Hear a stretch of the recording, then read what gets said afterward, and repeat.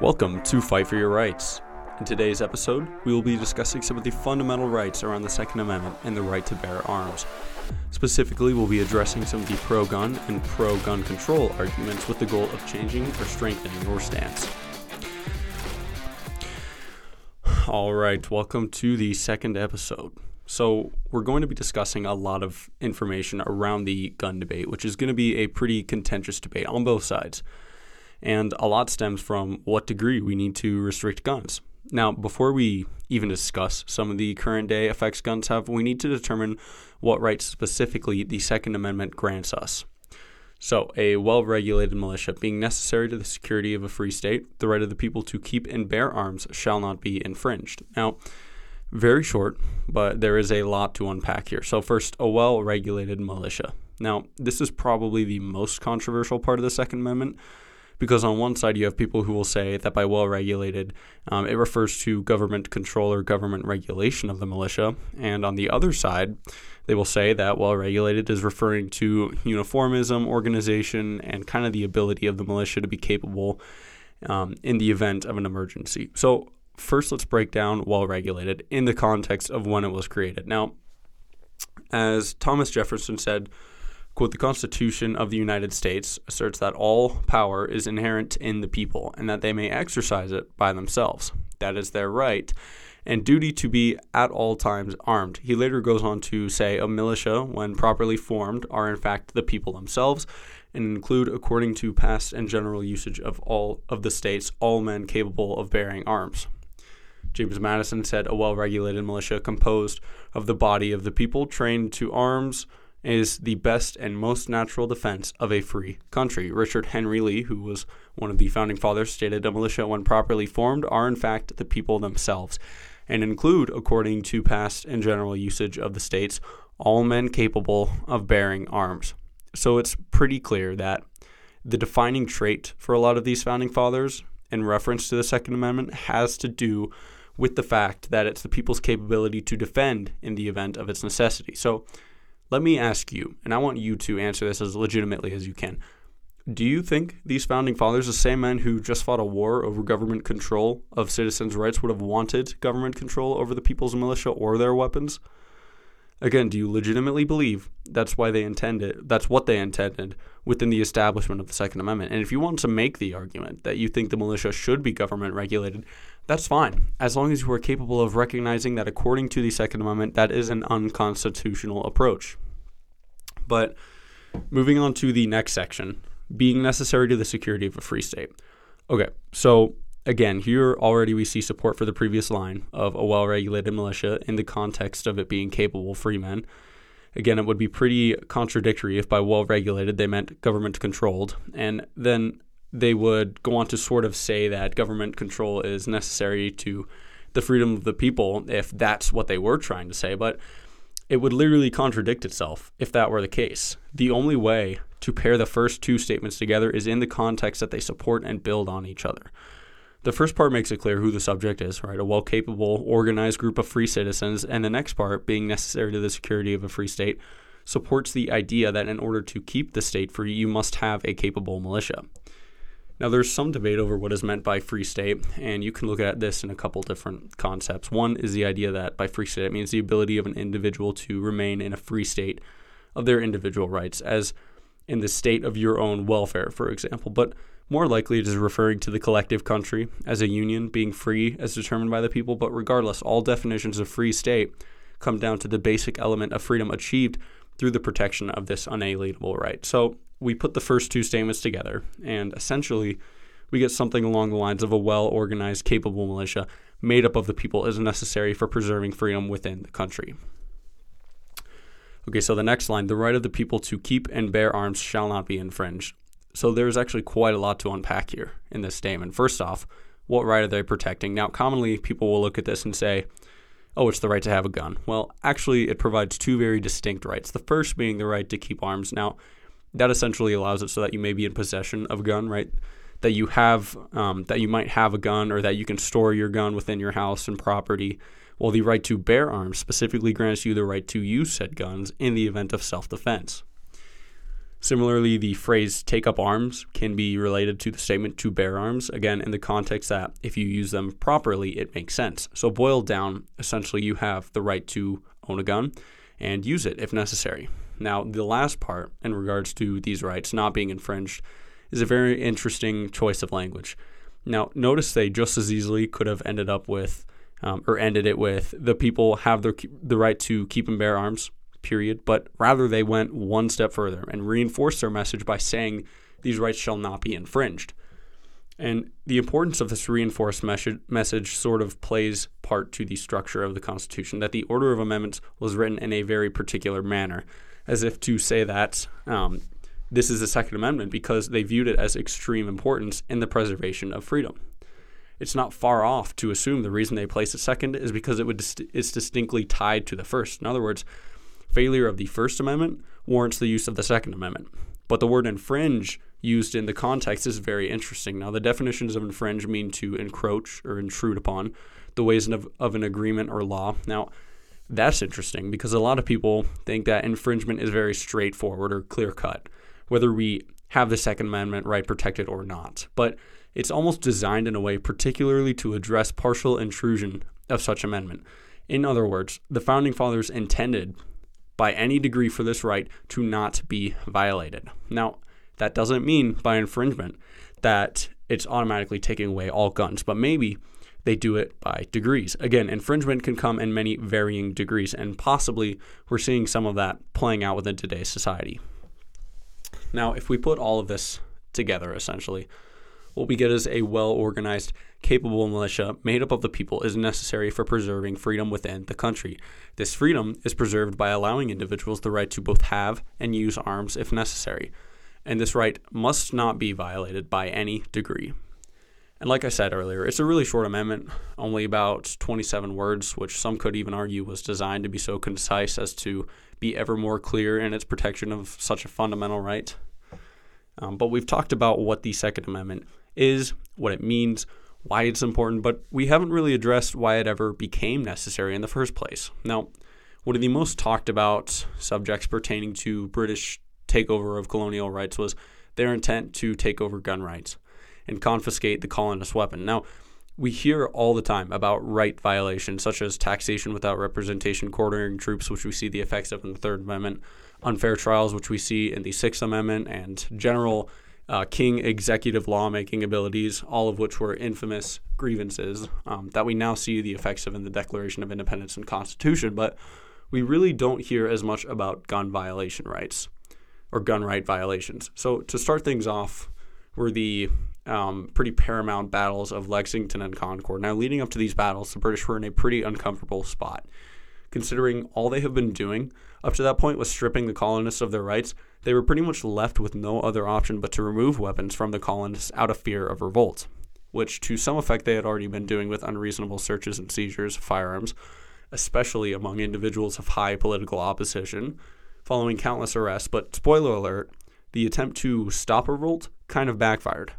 On the night of April 18th, 1775, hundreds of British troops marched from Boston to nearby Concord in order to seize an arms cache, with the intent of disarming and destroying the colonists' weapons to suppress any resistance. Now, of course, the colonists' response to that was, well, you can go back home, which of course led to the infamous shot heard around the world, leading to the first revolutionary battle fought, and also one of the first American revolutionary victories won. Now, of course, hearing about all of this, King George III was quick to authorize British officials to force all the inhabitants of Boston to turn in their arms at one of the town halls for temporary, quote, temporary safekeeping. Now, of course, some of the people who did comply, troops seized their firearms, never to return them. Who could have guessed? Even throughout the events of the Revolutionary War, home-owned guns and ammunition came in extremely valuable. As gun shortages and ammo shortages were in such high demand, it almost ended the revolution before it began. In order to combat the growing crisis, the early Continental Congress was forced to actually turn to Europe to supply more weapon components to further distribute arms, and gun militia stores were quick to sell out, leaving many individuals empty-handed, left only with the weapons that they already had at home. Had it not been for the fact that so many colonists were armed prior to the war starting, there may not have been a Revolutionary War in the first place. Now, if you were to ask any pro-gun individual these days the purpose of the Second Amendment, the answer is almost always to protect against a tyrannical government. And you can see how that assertion stems from precedent, which I don't think is incorrect. But I do think there's more to it than just that, because there are many forms of tyrannical government that are often undermined. For example, the first and most common belief of tyrannical government is fear of one's own government. And that was the case with the early colonists in British ruling, that the government would be more powerful than the people it governed and would thus violate its citizens' rights because of its unchecked power. The question is, does the argument for a tyrannical government grant the right to self-defense? Now, here is the general argument for why the Second Amendment protects you from your own corrupted government. According to the Declaration of Independence, the only legitimate governments are those with the consent of the governed. When a government becomes the enemy and not the defender of human rights, the people can withdraw their consent and set up a new government. This was the case with the British Empire and King George at the time. Now, this means any government not of the people, but that attempts to control the people contrary to their will, is an enemy to the state. Let me be clear. The entire purpose of the Declaration of Independence, the Constitution, etc., was all created out of revolution from the then government, only because many of their rights had been violated, and they were tired of living under the tyranny of an uncontrolled governing body. So, circle back, a government not of the people is an enemy of the state. And furthermore, an enemy to our freedom, really. So, one may assume that the Founding Fathers at the time considered it of great importance for the people to be armed in the event they needed to fight back against a tyrannical government, or for better description, representing governments, as they did in times of the Revolutionary War. Now, oftentimes the rebuttal to this idea of fighting against a tyrannical government with our guns becomes that of the time for revolution passed long ago, as well as the need for citizens to be armed in the event of a revolution. In other words, people will say that the need to fight back against a tyrannical government is the thing of the past. It's obsolete. It sort of had its time and served its purpose, but we've moved on from that. Now, while the revolution is a clear case against that assumption in times of past, there also exists plenty of modern-day examples of governments overtaking citizens' rights, and especially the right to bear arms. Let me give you some examples. In 1929, the Soviet Union established gun control, and from 1929 to 1953, about 20 million dissidents unable to defend themselves were rounded up and exterminated. In 1911, Turkey established gun control.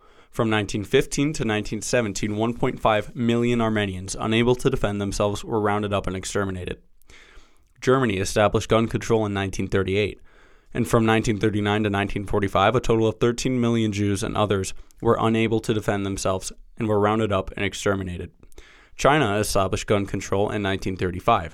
From 1948 to 1952, 20 million political dissidents unable to defend themselves were rounded up and exterminated.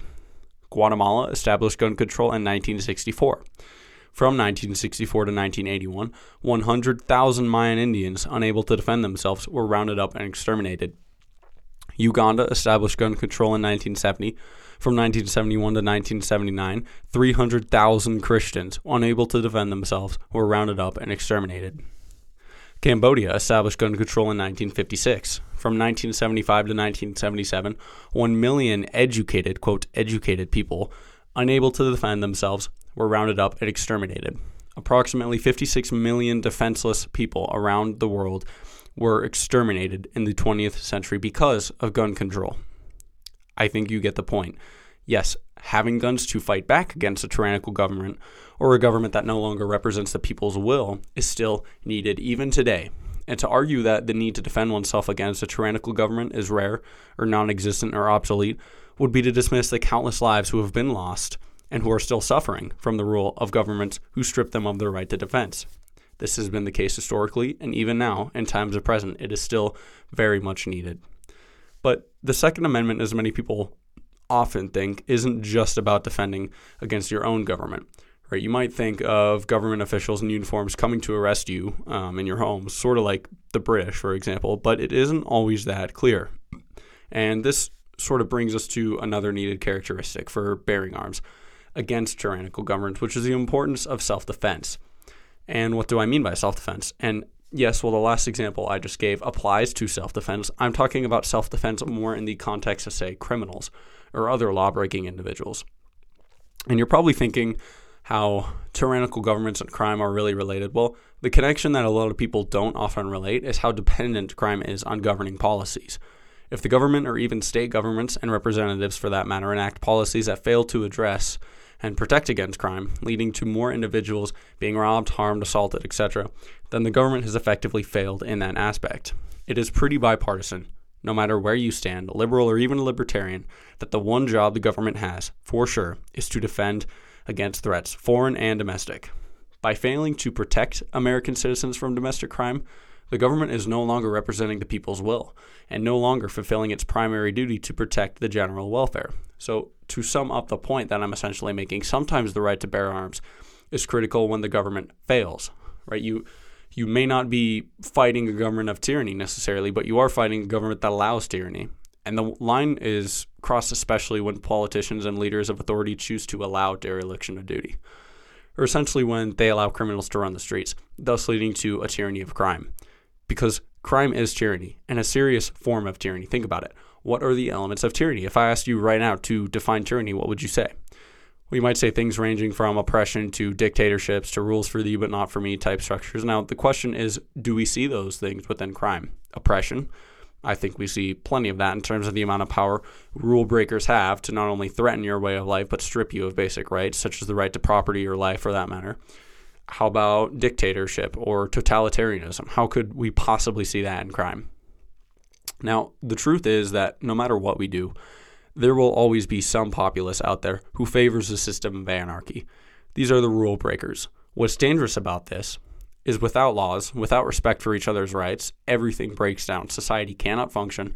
The government becomes obsolete, and civility as we know it is exterminated.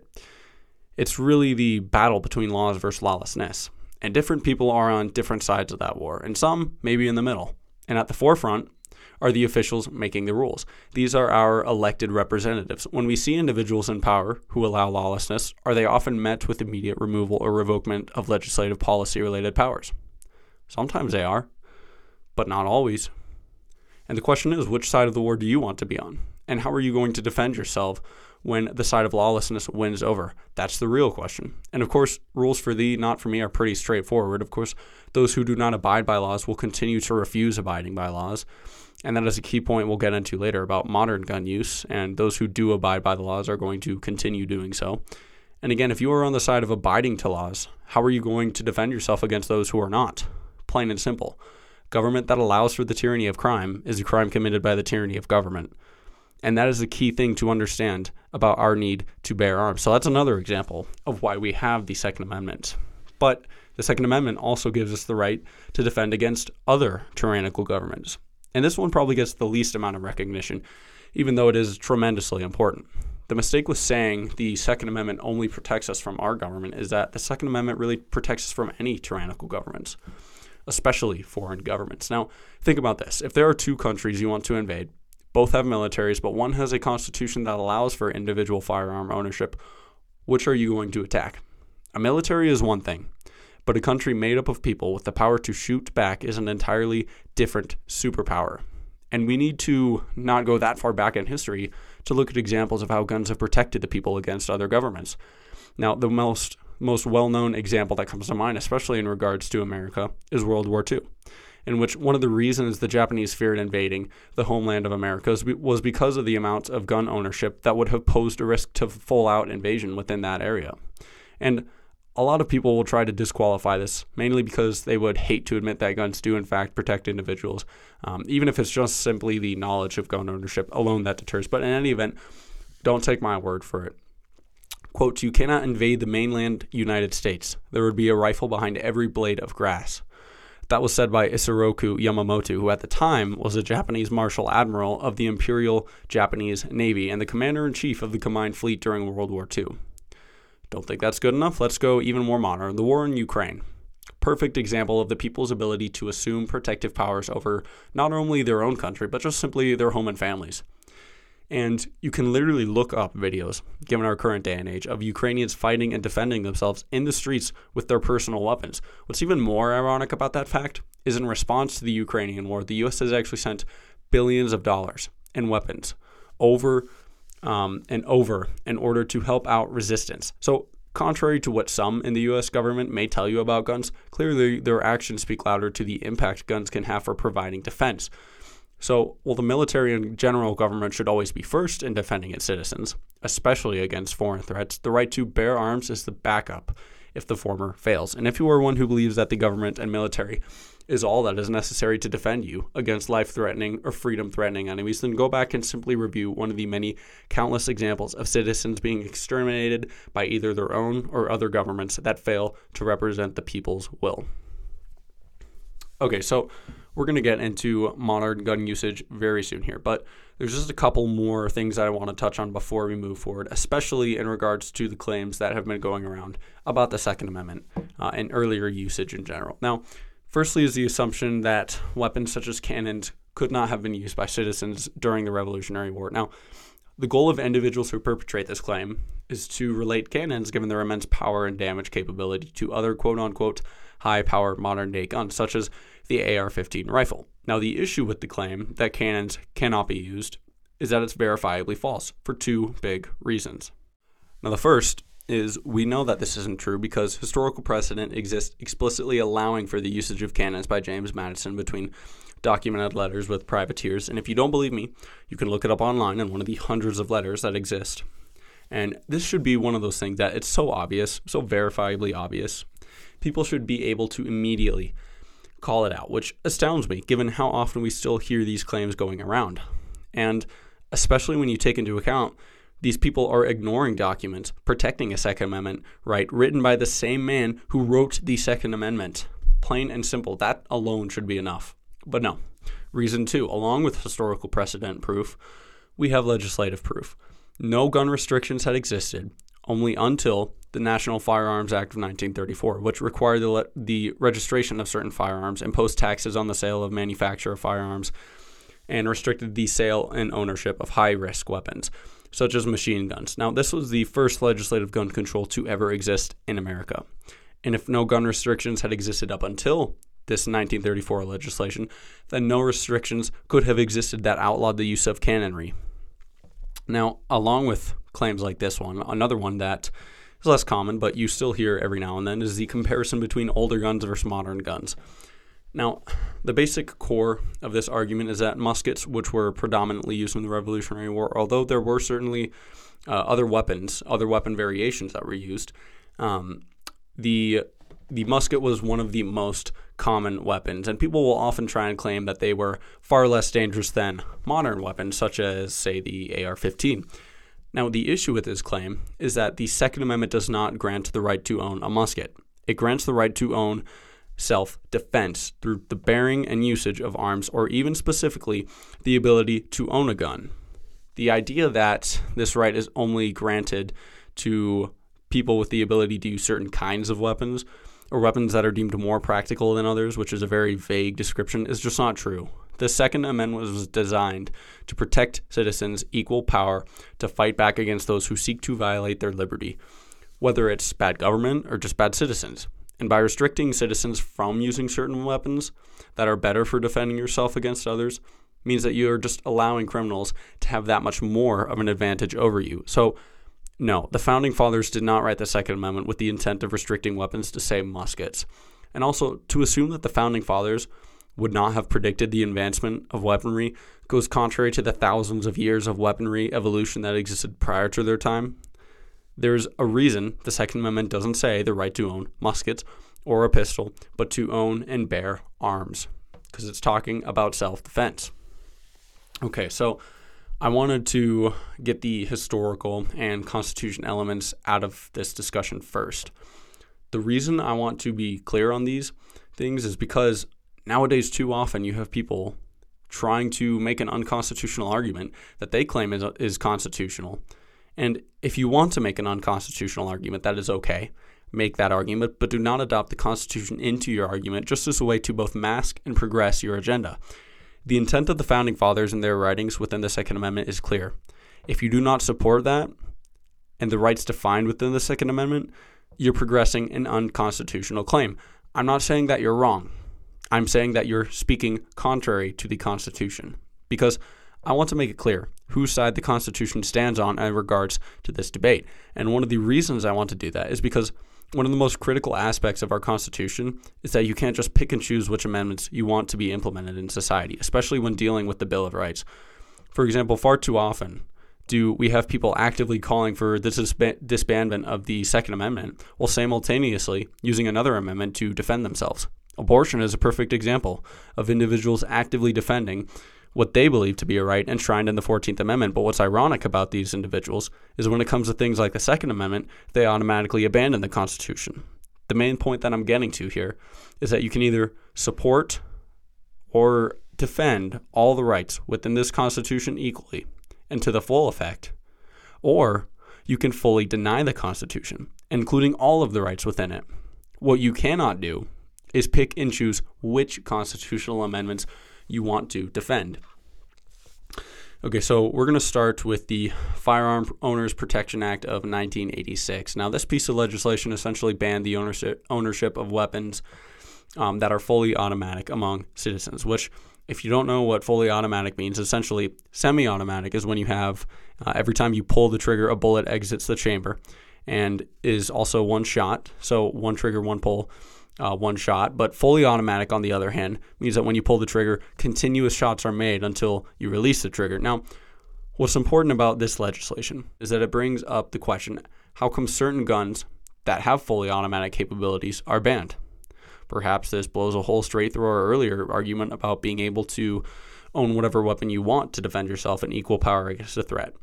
However, the difference between a fully automatic versus semi-automatic weapon is that there is no necessary scenario in which a fully automatic needs to be used in self-defense.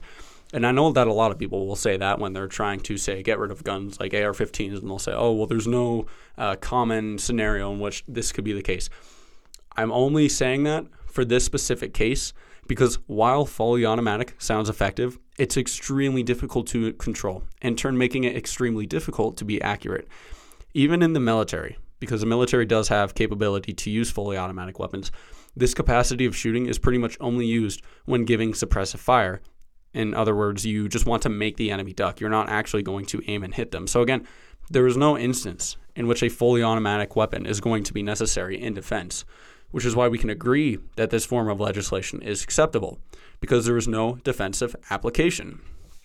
And I wanted to tell you about this point because as we go through the modern gun uses, a lot of my points here are going to be based on whether or not they are defensively applicable. Now, not about whether they are constitutional or not, but about whether they are useful in self-defense scenarios, because I want to separate the Constitution argument from the modern application argument. Now, I believe that the two are intrinsically connected, but I'm trying to make the point here that even if you discard the Constitution, the benefits of having guns or having guns available for law-abiding citizens, statistically speaking, is much safer than their absence. Okay, so the first thing that I think needs to be addressed are the different levels people advocate for gun restriction. Now, obviously, you have your first basic belief that says every citizen should be able to own a gun regardless if it's an AR-15 or even just a pistol. That is a protected right, and it should not be infringed to any degree. That is most commonly the first argument. Is also most commonly referred to as the pro-gun argument. Now, the second commonly heard belief is that we should allow citizens to have guns. However, some guns should not be available to the public, such as the AR-15 or AK-47, since you a lot of times hear bans referring to those weapons. But in other words, this is a sort of mixed argument of allowing some guns but not all. And then lastly, we have the argument that straight out calls for the removal of all guns, pistols, assault rifles, etc. Bottom line, no citizen should have access to a gun. So here's the thing. I disagree with the last two arguments, or the last 2 points, essentially. I will detail why later. However, between those last 2 points, according to their logic, I actually agree more with banning all guns than only banning assault rifles, which I really hate that term, assault rifle. I'll get to why in a second. But I really hate these last 2 points, and more specifically, the point that only bans certain weapons more than all weapons, for 2 big reasons.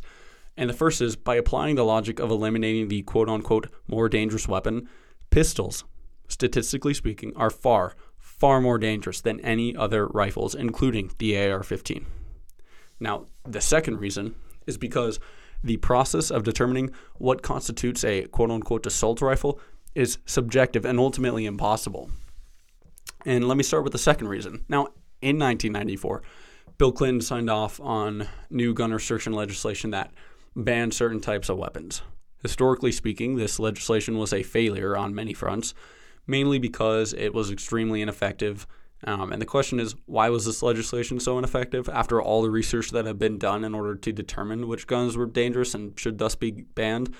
And in theory, by banning the most dangerous guns, weapon violence should have gone down too, right? But that was not the case. There are many different issues with this legislation, but one of the biggest issues was that the process of determining which guns should be banned was extremely subjectively flawed, since they really didn't have any strong defining metric to judge by which guns should be removed. This is what ABC News had to say about it. The bill banned more than a dozen specific firearms and certain features on guns, but because there are so many modifications that can be made on weapons, and the fact that it did not outright ban all semi-automatic weapons, many such guns continued to be legally used. And there it is, really. That's the bottom line. Banning all semi-automatic weapons. Because realistically, the only metric they have to use in order to determine whether it's dangerous or not is if it's a rifle. Since rifles, generally speaking, tend to have higher semi-automatic calibers than, say, pistols. In other words, banning all rifles is the only possible solution to banning which guns that are deemed more dangerous than others. It's really the only metric that they can use. But of course, their response to that is, wait, hold on, we don't want to ban all rifles, we just want to ban assault rifles. So, first of all, there is no such thing as an assault rifle. It does not exist. The reality of what constitutes an assault rifle is determined by the press and whether or not they want to portray a specific gun in a negative scenario, which is why when the press calls weapons assault rifles and the people who watch that press start calling it assault rifles, now we have a fluid, undefinable term attached to whatever weapon of the day the press prefers to target. AR-15, by the way, does not stand for assault rifle. It stands for Armalite, which is the name of the weapons manufacturer. So there's no way to determine what an assault rifle is. And that's really the issue with the 1994 legislation, as they have no way to effectively ban certain weapons, which is why it failed in part. Now, the question you might be thinking of is, well, if assault rifles are the name given to weapons the media portrays commonly, say in gun violence or mass shootings, then maybe there's something behind the fact that these weapons tend to be involved disproportionately in, say, homicide, mass shootings, or just general gun violence, because we hear about them more, right? And that brings me to my first point, which is the idea that AR-15s or AK-47s or other rifles are more dangerous than pistols. That is not statistically true. So before I give you the statistics, I just want to make one thing clear. I just told you a second ago that the media is essentially bad at its job, and I didn't really explain why. I want you, as I go through some of these facts, to think about these two questions. Now, the first, by taking the approach or adopting the argument that the quote-unquote most dangerous weapons should be banned, based on what I'm going to tell you, do you think rifles or pistols should be banned? Again, I'm not saying you have to agree either should be banned. I'm just saying by applying that logic, which do you think should be banned? That's the first question right there. Which weapons should be banned, aka which weapons are most dangerous? Now, the second question, and I'm not going to explain why the media is bad at its job yet because I want you to figure out if it's bad at its job.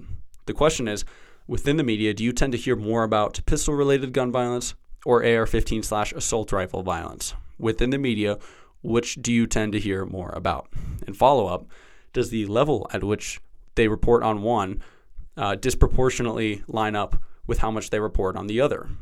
And again, you're going to compare that to the actual statistics, which I will give you in a second. So those are the two main questions, media coverage and most dangerous weapons. Okay, so according to the U.S. Department of Justice's FBI crime tables, which, by the way, you can look them up. They're available online for different years. But handguns are the most common weapon type used in mass shootings in the United States, with a total of 146 different handguns being used in 98 incidents between 1982 and June 2022. These figures are calculated from a total of 129 reported cases over this period, meaning handguns are involved in about 76% of mass shootings. 76%. Does that match the deadly assault rifle scenario? Do you think you hear about these cases comparatively with these statistics? Do you think that 76% of the time you're hearing about pistol mass shootings? Or does it seem like most of the time you're hearing about assault rifle mass shootings? Because again, these statistics are clear. 76% of mass shootings are driven by handguns. Now, according to the 2019 FBI homicide data, handguns accounted for 6,368 deaths, while rifles, not just limited to the AR-15 style weapons, but all rifles, excluding shotguns, only accounted for 364 deaths. Notably, knives, and other cutting instruments accounted for 1,476 deaths, meaning that for every rifle-related homicide, there are approximately 4 people killed by knives or other cutting weapons. According to this same data, blunt objects, as in clubs or hammers, etc., make up for about 397 deaths. Furthermore, personal weapons, meaning hands, fists, feet, etc., make up 600 deaths, making you more likely to die by either blunt objects or personal weapons than rifles. In total, pertaining to the year 2019, rifles accounted for approximately 2.6% of all homicides. This number continues to decrease as you single out guns, such as the AR-15. And this is widely available data that you can view on FBI crime statistics, which, again, you can look them up for every year. If you do not believe me, I urge you to go and do your own research and then compare that to what the media tells you. So you can start to see, given this data, I think the argument specifically to ban rifles and not handguns is the most wild of all the arguments. Again, if you're going to take the approach of weapon violence minimization, you're going to look at the data to determine which guns are most dangerous and ban those ones. And according to the data, pistols are way deadlier. Knives are way deadlier. Fists and blunt objects are way deadlier. And this brings up a couple of questions. First off, why are pistols taking more lives and being used more often in mass shootings? Well, there's a couple of reasons. The reality is it's way easier to conceal pistols and smaller firearms than it is to conceal a rifle. And this is probably one of the most plausible reasons why pistols tend to be used more often in mass shootings. Now, in regards to AR-15s and other rifles, homeowners tend to keep their rifles at home and carry their pistols with them. Again, why pistols are more available than rifles is one possible reason. Kind of what I was just saying. Another possible reason is a lot of times people will keep their rifles at home versus taking their rifles out or their pistols out with them. So if there is an incident, they're more likely to obviously use that pistol because that's what they have on them. Which is why often when there are defense shootings or just shootings in general public, it's most commonly going to be with pistols. That makes sense. So those are some possible reasons why we tend to use pistols far more in general violence and mass shootings. But regardless, we just hit two of the biggest myths in the gun argument. Number one, pistols are used in mass shootings more than rifles. And when someone tells you that AR-15s are the prime mass shooting weapon, or if it seems like the media is constantly reporting on these rifle-related shootings, you know the data. Pistols are the number one mass shooter weapon of choice. Now, myth number two, rifles are deadlier. Again, according to data, pistol deaths outmatch rifle deaths in about a 17-to-1 ratio. So with those two facts in mind, I think it's safe to assume the idea of only banning rifles is ludicrous. It will accomplish nothing, and that's even assuming that a ban would even work in the first place, and that's also assuming that people would be able to sort out which weapons should be banned, because again, I'm just saying rifles right now doesn't make sense, but I'm also talking about people who just want to straight up say assault rifles. How are you going to go through and decide which rifles of those are going to be assault rifles? And then how are you going to effectively enact that ban? And especially how are you going to get actual legislative policy that is effective? Because once again, Bill Clinton's policy failed in large part because of this sort of vague assault rifle description. And it all comes down to the fact that if you think guns in self-defense are the solution, you're going to keep rifles, obviously. And if you think that guns are the problem, you're going to go for pistols first, logically. Because again, you can start to see why the only ban on rifles or high-caliber rifles argument really is just not statistically based. but more kind of socially and media based. So we've talked about the argument for banning only rifles. Now we're going to talk about the argument to ban all weapons, a more general discussion. And I've also been, at least within this last argument, casting guns in a negative shadow as only having bad effects, sort of to prove the last point's logic. But we're going to be getting into some of the cases in which guns do actually protect lives and the lack of attention that those scenarios get, mainly because, once again, the media is at fault. And remember, that's because as we go through this whole gun rights discussion, I want you to be thinking where the media stands on a lot of these issues.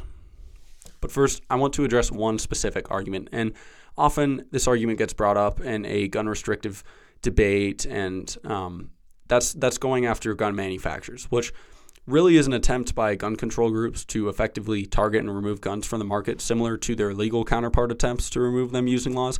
Now, in the case of, quote, holding gun manufacturers accountable, I really can't phrase this any better, but this is just a lazy attempt. There's good arguments, bad arguments, and then there's really bad arguments.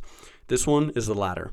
Not only is it impractical to implement this into the market, but also, let's just think about this for a second. If you drove a car and then decided to drive straight into some kids playing in the street, assuming nothing wrong occurred within the car or within the car malfunctioning, who would you hold responsible? Obviously you, because you were driving the car, not the car company. If you stabbed someone, who would be held accountable, the knife or you? Only in the cases of guns will they try to make the argument that gun manufacturers should be held accountable. And this really does come down to another fundamental question. What is the primary purpose of a gun? And some people will tell you that it's to kill people. Others will tell you it's to defend people. It's simple. Product manufacturers may be held accountable when their products are faulty, leading to hazardous effects or unintended consequences. Guns are made with the intent of self-defense. A gun is a tool similar to many other tools. It can be used for good or for bad, for its purpose or not for its purpose. I find it hard to believe that when someone commits a mass shooting, that was the desired result of the gun manufacturing company. You cannot blame the purpose on your failure to fulfill the purpose. Sound familiar? And if you fail to use guns properly and end up getting someone hurt for the wrong reasons, that you should be held accountable, not the gun manufacturers. So again, it's a last-ditch attempt to circumvent gun laws by simply going after gun manufacturers because they want to limit your availability or ability to simply own a gun by targeting the source. Now, one of the first and most emotional points that gets tied into gun usage is mass shootings or mass killings. So as we dive into this category, the very first thing I want you to understand is what a mass shooting actually is. Now, according to the DOJ's website, for the purposes of tracking crime data, the FBI defines a mass shooting as any incident in which at least 4 people or more are murdered with a gun. This is the metric we will be using for the definition of a mass shooting, 4 or more, as designated by the FBI. And I want to make that clear because far too often these days, we have media going around designating just about every form of shooting that involves more than one victim as a mass shooting, which in turn makes people think mass shootings are more common, when in reality, we're just using the word more commonly. So we have to be careful to stick to the definition. Otherwise, we change the metric and everything jumps out of proportion. Okay, so fact number 1. According to the Crime Prevention Research Center, between the years 1950 to 2019, an upward of 94% of mass shootings have occurred in gun-free zones. This is the single most important piece of data in regards to guns in gun-free zones. Let me read that again. 94% of mass shootings have occurred in gun-free zones. That should be enough alone. Now, if you think about this logically, where do you think a criminal is going to want to go? The place where guns are allowed and people are actively carrying, or the place where 0 guns are and people have to count on the police, who are an after-the-fact solution to protect them? Naturally, criminals are going to go where there is the least resistance, which is why gun-free zones are some of the most dangerous zones in the United States, ironically. California, which ranks first for most gun laws, about 111 active laws as of 2020, also rates first for the most mass shootings, almost double that of any other state. It's simple human nature. Those who seek to violate others' rights will often go to those who are weakest first. In the cases of gun violence, the general disarming of citizens often leads to greater amounts of gun violence because criminals feel empowered. And if you don't believe me, here's another statistic. This was a 1985 Justice Department survey of incarcerated felons. which reported that 57% of felons polled agreed that criminals are more worried about meeting an armed victim than they are about running into the police. 39% of the felons had personally decided not to commit a crime because they thought the victim might have a gun, and 8% said that this has happened many times. The data shows that criminals in these states, in states with higher civilian gun ownership rates, worried the most about armed victims. And just something that I want to add real quick on the topic of state gun violence is a lot of times what happens is pro-gun advocates will often bring up examples like Detroit and Baltimore, etc., as places with gun laws, and yet they have such high gun violence. And sometimes the gun restrictive advocates will try to make the case that, oh, actually, if you want to talk about places with the worst gun violence, look to Alaska and Alabama, which actually ranks highest. This is an extremely misleading point, though. The issue with these statistics is that it's not really about gun violence, but gun violence per capita. Or in other words, it's a gun violence statistic that fails to account for comparative populations. Just to give you some perspective on why it's misleading to try and prop up these other states as being more gun violent, Alaska, during the year of 2020, suffered from about 175 gun deaths, versus California, which suffered from 3,449 gun deaths. Notably, that's almost 20 times as many deaths as Alaska. And yet, guess what Alaska's death rate is? 23.5 versus California, significantly smaller, 8.5. So again, it's very misleading to try and make that argument, especially when you consider that, again, Alaska has a much lower death rate than California. And you can go and view those statistics on the CDC's website on firearm mortality. Now, going back to the main point, the fundamental question, does reducing gun ownership actually reduce gun violence?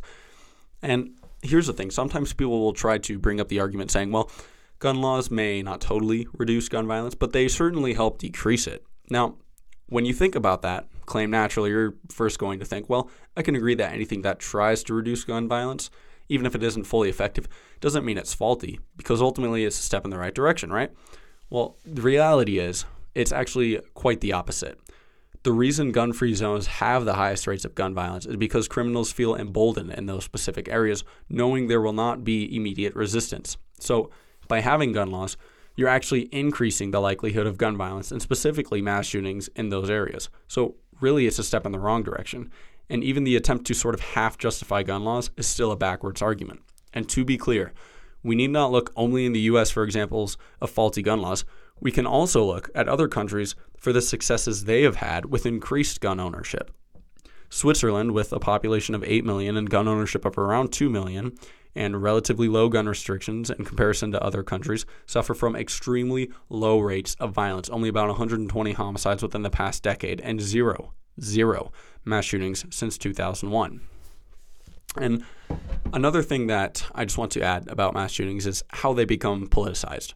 Pretty much every time a mass shooting occurs, the left immediately jumps on the right for needing more gun laws, and the right jumps on the left saying we need more gun ownership. Now, I'm not saying that having an opinion on that is bad, but can we at least agree that maybe the time to make giant legislative federal laws about fundamental rights isn't right after a mass shooting, when emotions are heightened and everyone jumps to their own corner?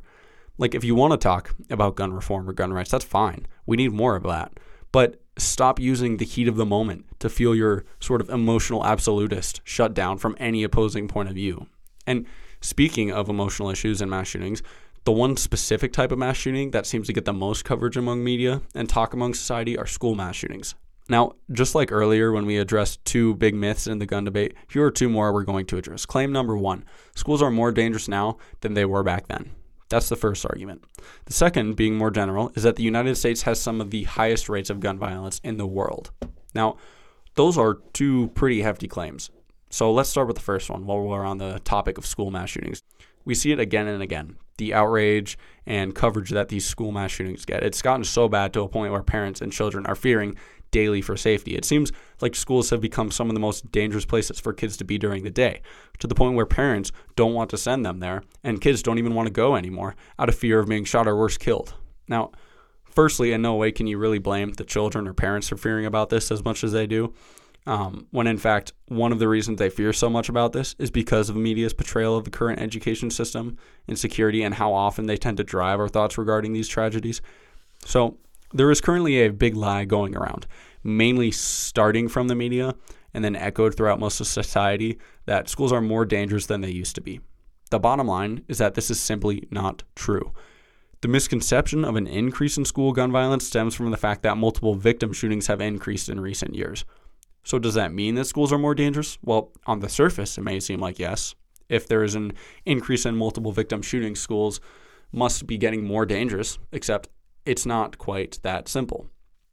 According to the National Institute of Justice, a review of the most widely used and well-known data sources reveals that incidents of multiple victim youth homicides in schools started declining in 1994, but have been increasing since 2009. Thus, the public's perception that there is an increased likelihood of a school mass shooting is grounded in an increase in multiple victim school-associated deaths. Seems to add up. Despite this increase, however, the rates of violent victimization and serious violent victimization at schools are low and have been decreasing since the 1990s, meaning that schools were more dangerous in the 90s than they currently are. Now, this is a very important point to know about school gun violence, starting with the fact that general safety is actually better than it was previously. Now, being safer does not mean that it cannot be improved, and we'll come back to that in a second, but first I want to make the point as clear as possible. School safety has improved, and a lot of people want to continue to pursue the false idea that schools are far more dangerous. And we can certainly have discussions regarding improving safety within our education system. And I also don't have a problem with people saying that mass shootings likelihoods have slightly increased over more recent years, since, again, that is factually supported. But when they try to make the overarching claim that general gun violence in schools has increased and that children are more unsafe than ever, they're simply spouting false information. And you have to wonder, why do people keep trying to make these claims? It would not be far off to assume the reason they try to prop this up as much as they do is because they want to attack guns as much as they can, using some of the most important and sacred things within our society, our children. It's easy to use any argument that involves child safety and automatically sound emotionally absolute, but the issue is when we have people fear-mongering over false, statistically proven data, this can cause further issues and often leads to attacking the wrong source, in this case, the right to bear arms. They want to make people fear guns using children and pairing it with half-truths. Now, in regards to an increase in mass shootings, this brings us to the fundamental question, are guns the solution or the issue? Now, I'm sure that you already know, but schools are actually gun-free zones, meaning that every school shooter is a lawbreaker. No surprise there, since, as we explained earlier, criminals pursue the routes with the least resistance. But also, this gun-free zone means that there's only one person who lawfully is allowed to carry weapons, and in most cases, that's going to just be the police. And sometimes there's maybe one or two cops on all of school campus. But again, most of the times, the only ones who are going to have weapons are going to be law enforcement officers. So here's the thing. If you have ever had a discussion with someone who supports banning weapons, it's important to ask what is the alternative if we don't have guns. And it's important to ask that because it gives them a chance to rationalize their argument. And a lot of times we hear ban guns and we automatically stick to that point. But again, it's important to allow them to explain the follow-up question of what's the alternative. Now, chances are they will most likely tell you that cops should be allowed to have guns and that cops should be responsible for protecting us. So in other words, only law enforcement is responsible for having firearms. Now, remember, we talked about after-the-fact solutions. Cops are almost always going to be an after-the-fact solution. If someone pulls a gun on you in the street, are you going to have time to call the police and then have them respond in a timely manner and then have them stop the dangerous situation all within the time that you're held at gunpoint? Probably not. Relying on the cops means relying on more time, relying on other resources and other people, and their ability to make the right decision in the moment. And in a lot of cases, it's pretty impractical to rely on the cops to defend within a few seconds someone can attack you. Don't believe me? We don't have to look that far in society to find examples of law enforcement failing to respond in a timely manner. Uvalde is just one of the many examples. And look, I want to be clear. I'm not putting cops down in any way as if they're not doing much at all. It's our fault for expecting this to be a practical long-term solution. It's simple. The best line of defense is the first line of defense. And maybe we can apply this in our schools, such as having teachers trained and armed in cases of emergencies. But one thing is certain. Relying on police and laws making it illegal to bring weapons to school grounds is not an effective solution. Now, the second argument that we talked about claims that the United States suffers from some of the highest rates of gun violence in the world. Now, we really need to break this claim down. According to World Population Review, during the year of 2019, America ranked second in total gun deaths, just behind Brazil. And you can look that up on most data websites. It's a pretty universal fact that America ranks as high as it does in total gun deaths. And a lot of people will sort of take that fact and run without actually putting it under a light to break it down. Claiming things like America statistically has higher rates of gun violence than most other countries, or America's lack of gun restrictions lead to such high numbers of gun deaths. It simply comes down to this. There's a difference between gun violence, meaning things like homicide or murder, versus gun deaths, which is just every form of death via a gun. Now, the two are not to be mixed. And the reason is suicide is one of the greatest contributors to America's high ranking in gun deaths. According to Cato Institute, there were roughly 38,000 gun deaths in 2016. 2/3 of them were suicides. Now, if we properly address it as America, address it as it is, America ranks 31 in general gun violence, which is less than 4 deaths per every 100,000 people. Suicide is one of the greatest contributors to America's high ranking in gun deaths. According to Cato Institute, there were roughly 38,000 gun deaths in 2016. 2/3 of them were suicide. Now, if we properly address it as it is, America ranks about 31st in general gun violence, which is less than 4 deaths per every 100,000 people. Now, in response to the claim that America's gun violence is worse than a lot of other third world countries like South Africa and Thailand, which notably have extremely strict gun laws and have even banned private ownership, suffer much higher rates of gun violence than the United States. So not only do we sort of see the claim that America's gun violence is the worst as false, but we also see how it's equally false to try and act like other third world countries are much better than the U.S. And notably, countries with strict gun laws suffer from higher gun crime. It's almost like the same story with gun-free zones in the United States. So we can see how claims like schools are more dangerous because of guns and the U.S. has the worst gun violence can often be weaponized because they're based on partial truths, and then they get twisted out of proportion to propel pro-gun restriction arguments. And a lot of times, the arguments are often formulated by the press and then pushed out into society for further echo. I don't think people realize how much the press actually influences what we think, because we're certainly capable of thinking what we want about the workings of the world, but the reality is the press is our eyes. In most cases, they are the defining line of what gets shown and talked about within America's society. And this leaves us with the very last portion I want to talk about. And ironically, this one best represents failure of the press to accurately, fully portray news stories. So in the beginning, I talked about the constitutional aspect of this whole debate and the rights regarding it. The reason I separated it was because I wanted to fight the fight on both fronts, the constitutionality of gun rights and the practicality of gun rights. We are now going to address the heart of the practicality of it. It's that fundamental question, do guns save lives more than they take? Now, assuming the Constitution didn't exist, how would you determine if guns should be legal or restricted? The chances are you're probably going to look at whether or not they have a net positive or net negative effect on society.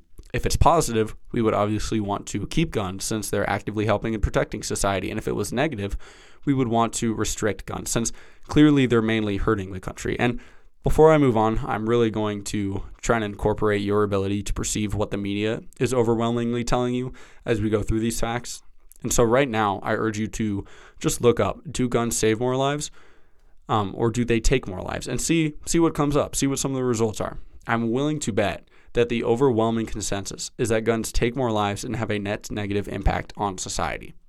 The sad reality to this question is that defensive gun uses are extremely, extremely underreported. This begs the question, why are defensive gun uses so underreported? Well, there could be a variety of reasons. So for starters, other forms of defensive gun usage exist, such as warning shots and gun uses that result in non-life-threatening injuries. Media also fails to account for instances in which simply the knowledge of gun ownership within a certain area leads to a decrease in criminal activity, which also leads to greater prevention of death and general crime than originally reported. Then there's also brandishing, which according to Crime Research Institute, 95% of defensive gun uses involve merely brandishing a weapon, and that's less than 1% involve the attacker being killed or wounded. So there's a variety of ways guns can be used that don't involve the attacker being killed, and thus have a greater likelihood for underreporting. Cases in which homicides occur leading to the death of a person are much more likely to get reported to media and other data sources than with instances that ended peacefully because of the presence of a defensive gun use. Not to mention, there's also a variety of media selection in which, of the stories that do get reported to media, it's up to them to then determine which ones they choose to run. And unfortunately, media tends to prefer the stories that get the most views, which in most cases are gun homicides versus gun self-defense. But again, the media often tends to underreport cases of self-defense, and this is why we often see so many arguments pushing the context that guns kill more than they protect. However, when we actually begin to take into account gun usages that typically go underreported, the ratio then begins to reverse. Now, according to the CDC, almost all national survey estimates indicate that defensive gun uses by victims are at least as common as offensive uses by criminals, with estimates of annual uses ranging from about 500,000 to more than 3 million in the context of about 300,000 violent crimes involving firearms during the year 2008. And again, that's even compensating for known data, which is homicides, versus a lowball estimate of gun defensive uses.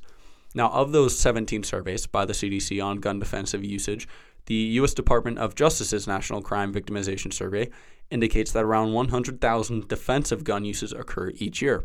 Notably, the DOJ survey stands as one of the lowest estimates of gun defensive uses compared to the other 16 surveys within the CDC study. However, the DOJ's estimate being on the lowest end still vastly refutes the media's underreporting scenario. So once again, we have a similar scenario of the media taking one thing that is known and kind of twisting it by failing to account for the full context of the situation. And if you don't believe me, we can look at more data to see how badly the media portrays guns. Now, according to this CDC survey data, that means that on average, 2 million gun uses are used defensively per year, with about only 2,000 being reported to the media. So our society's perception of gun violence versus gun defense is based largely on what the media shows and how much of it they choose to show. And that's why I'm hammering this media so much again and again, is because they inspire so much of what we think. And the reality is there are millions of ways to misrepresent data by not fully representing it. Not only does the media have the capability to misrepresent information, they can inspire us to believe different narratives, whether it means AR-15s are the most dangerous weapons, or guns have made schools more dangerous, or that guns kill more people than they defend. One thing is clear, the media holds the power, and unless we are willing to actually look at the data and not fall into the traps of allowing them to twist or blow things out of proportion, only then will we begin to clearly see the effects guns are really having on our society, and equally what effect their absences are having. So as we come to an end in this episode, I really want to challenge you to do one thing. Examine the media. When it comes to guns in our society, there are practically applicable reasons and constitutional reasons. I've presented these arguments to you in a manner that separates the two as to effectively provide reasons for all of the scenarios. But the reality is the Constitution exists to instill practical application in society as they protect fundamental rights. And as I said earlier, the Second Amendment isn't really about guns. It's about self-defense. And a lot of people will try to claim that the Constitution is outdated, needs to be modified so to fit our current society standards. In other words, they claim it's not a living Constitution, right? Well, first of all, there exists a process for adding amendments in which if modern day society deems a new amendment as necessary, it can go through the legal processes of becoming law. But even then, one has to ask what distinguishes the Bill of Rights from all the other amendments. Clearly, if the Founding Fathers wanted to, they could have easily sat down and decided on hundreds of amendments they thought were necessary for the Bill of Rights. In fact, when the Constitution was originally ratified, 2 of the 12 proposed amendments never made it into the Bill of Rights. One thing is clear, because the Founding Fathers were so specific, especially in the quantity of amendments used within the Bill of Rights, along with the fact that they created a Constitution that could allow for amendments to be made but would still have those first 10, they felt that those basic 10 rights were most crucial to our freedom. They figured that regardless of whatever amendments we choose to later add, the Constitution must still include the Bill of Rights, our fundamental rights, and yet here we are debating about whether or not to disregard them. Thank you for listening to this episode. If you like it, be sure to check out our next one where we discuss wealth inequality, capitalism versus socialism, and your economic freedom. This has been the Fight for Your Rights podcast.